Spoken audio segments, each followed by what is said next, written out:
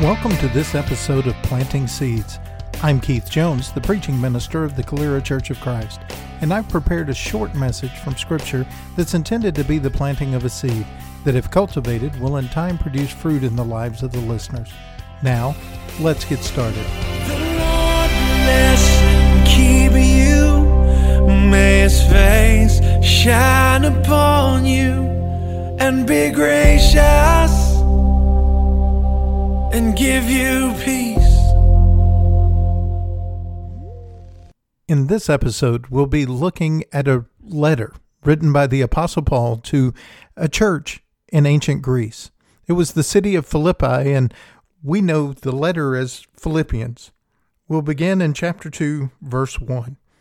So if there is any encouragement in Christ, any comfort from love, any participation in the Spirit, any affection and sympathy, complete my joy by being of the same mind, having the same love, being in full accord and of one mind. Do nothing from selfish ambition or conceit, but in humility count others more significant than yourselves. Let each of you look not only to his own interest, but also to the interest of others. Have this mind among yourselves, which is yours in Christ Jesus, who, though he was in the form of God, did not count equality with God a thing to be grasped, but emptied himself by taking the form of a servant and being born in the likeness of men. And being found in human form, he humbled himself by becoming obedient to the point of death, even death on a cross. Therefore, God has highly exalted him and bestowed on him the name that is above every name, so that at the name of Jesus every knee should bow, in heaven and on earth and under the earth, and every tongue confess that Jesus Christ is Lord, to the glory of God the Father. For me, this is one of the more beautiful passages in all of Scripture. Most Bible scholars tell us that in it contains maybe one of the oldest Christian hymns. It is that description of Jesus and his obedience and his sacrifice. And Paul invokes that hymn as a way of pointing out that Jesus did the things needed to do to experience blessings from faith. And so he's using Jesus as an example of how these folks in Philippi might be able to experience more from their faith. He describes it in the first 5 verses, right? He begins by saying, so if anyone wants encouragement in Christ, if they want to be built up, if they want more courage, if they want strength that comes from faith, there's a way to go about that. He moves on and talks about the fact that we all want to be comforted in our grief. And if you want to experience that, there's a way to go about it. You know, Jesus said in the Sermon on the Mount, "Blessed are those who mourn, for they shall be comforted." Paul says in a letter to the church in Corinth, 2 Corinthians chapter 1, starting in verse 3, "Blessed be the God and Father of our Lord Jesus Christ, the Father of mercies and the God of all comfort, who comforts us in our affliction." See, Paul is offering these Philippians the consolation of love, of God's love, but tells them if they want to experience it, there's a way to go about it. He acknowledges that we want to know that we're not alone, right? If you want any participation in the Spirit. Again, 2 Corinthians, this time in chapter 13, verse 11, Paul writes, "Finally, brethren, rejoice. Be made complete. Be comforted. Be like-minded. Live in peace. And the God of love and peace will be with you." See, Paul offers the Philippians the fellowship of the Spirit. But he says this is something that comes through faith. There's a way that we go about receiving that. He also acknowledges that it is not enough for us to hear that we are loved. We want to feel that we are loved.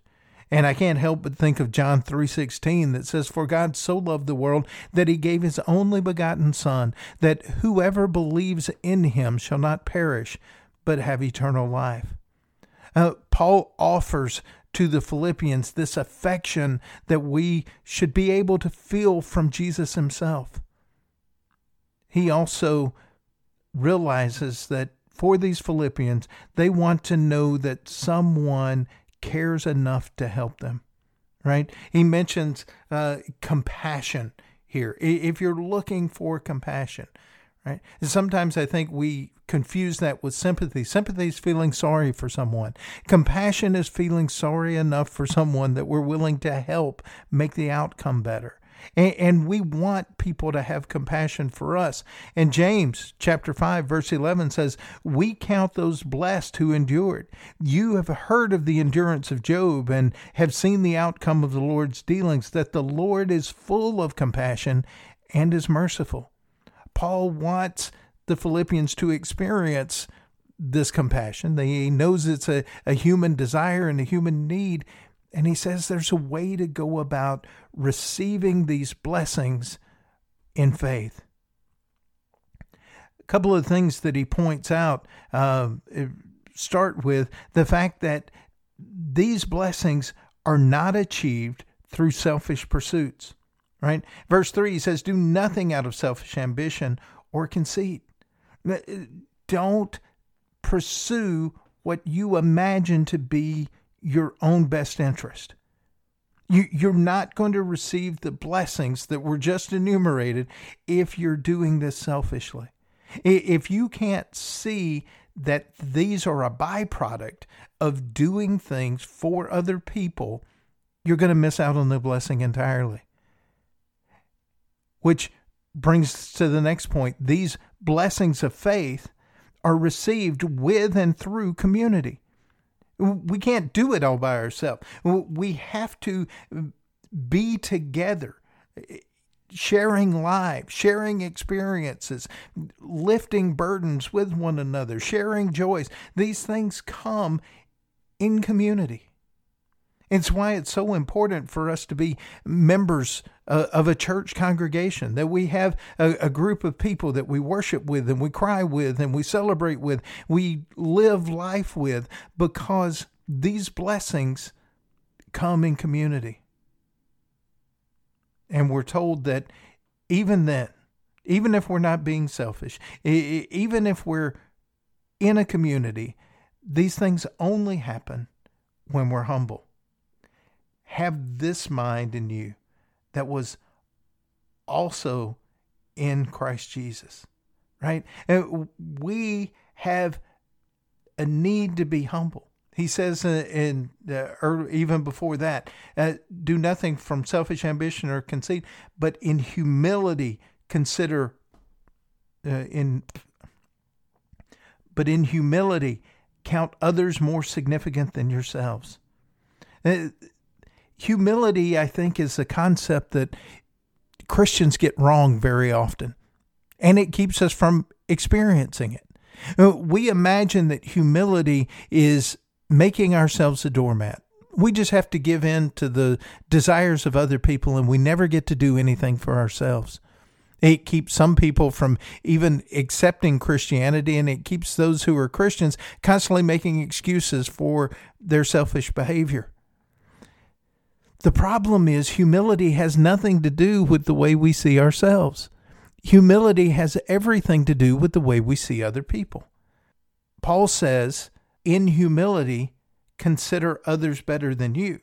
Not, in humility, consider yourself worse than other people. Why do I make that distinction?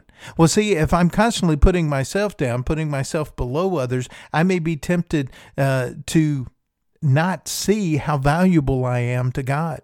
And Scripture tells me that I'm the apple of God's eye, that He loved me enough to sacrifice His Son so that I could be rescued from the troubles of this world. He has told me how important I am to Him. He has told me that I am fearfully and wonderfully made. Fear and wonder, or fear and awe, are the components of being awesome, right? God says you're awesome. So why would I diminish that? If God's told me that, why would I say, no, I'm less than awesome? I'm not. I'm awesome. You're awesome. We are awesome because God made us and is wanting to dwell in us. That makes us awesome. But what Paul says is no matter how awesome you are, when you're interacting with other people, you've got to treat them like they're more awesome. It's not that they are more awesome. It's not that they're better than you. It's not that you're a less than version of humanity.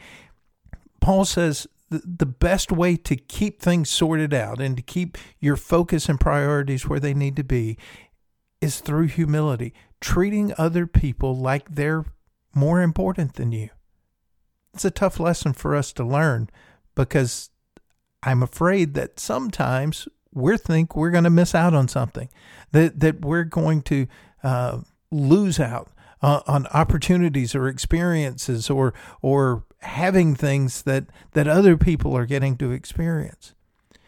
Again, this is why this would be important in the context of community, because if I'm doing this for everyone in my church family and everyone in my church family is doing this, then it's not just me looking out for me, but I've got this whole community of believers that's looking out for me, and I have no need or desire for anything because I'm taken care of.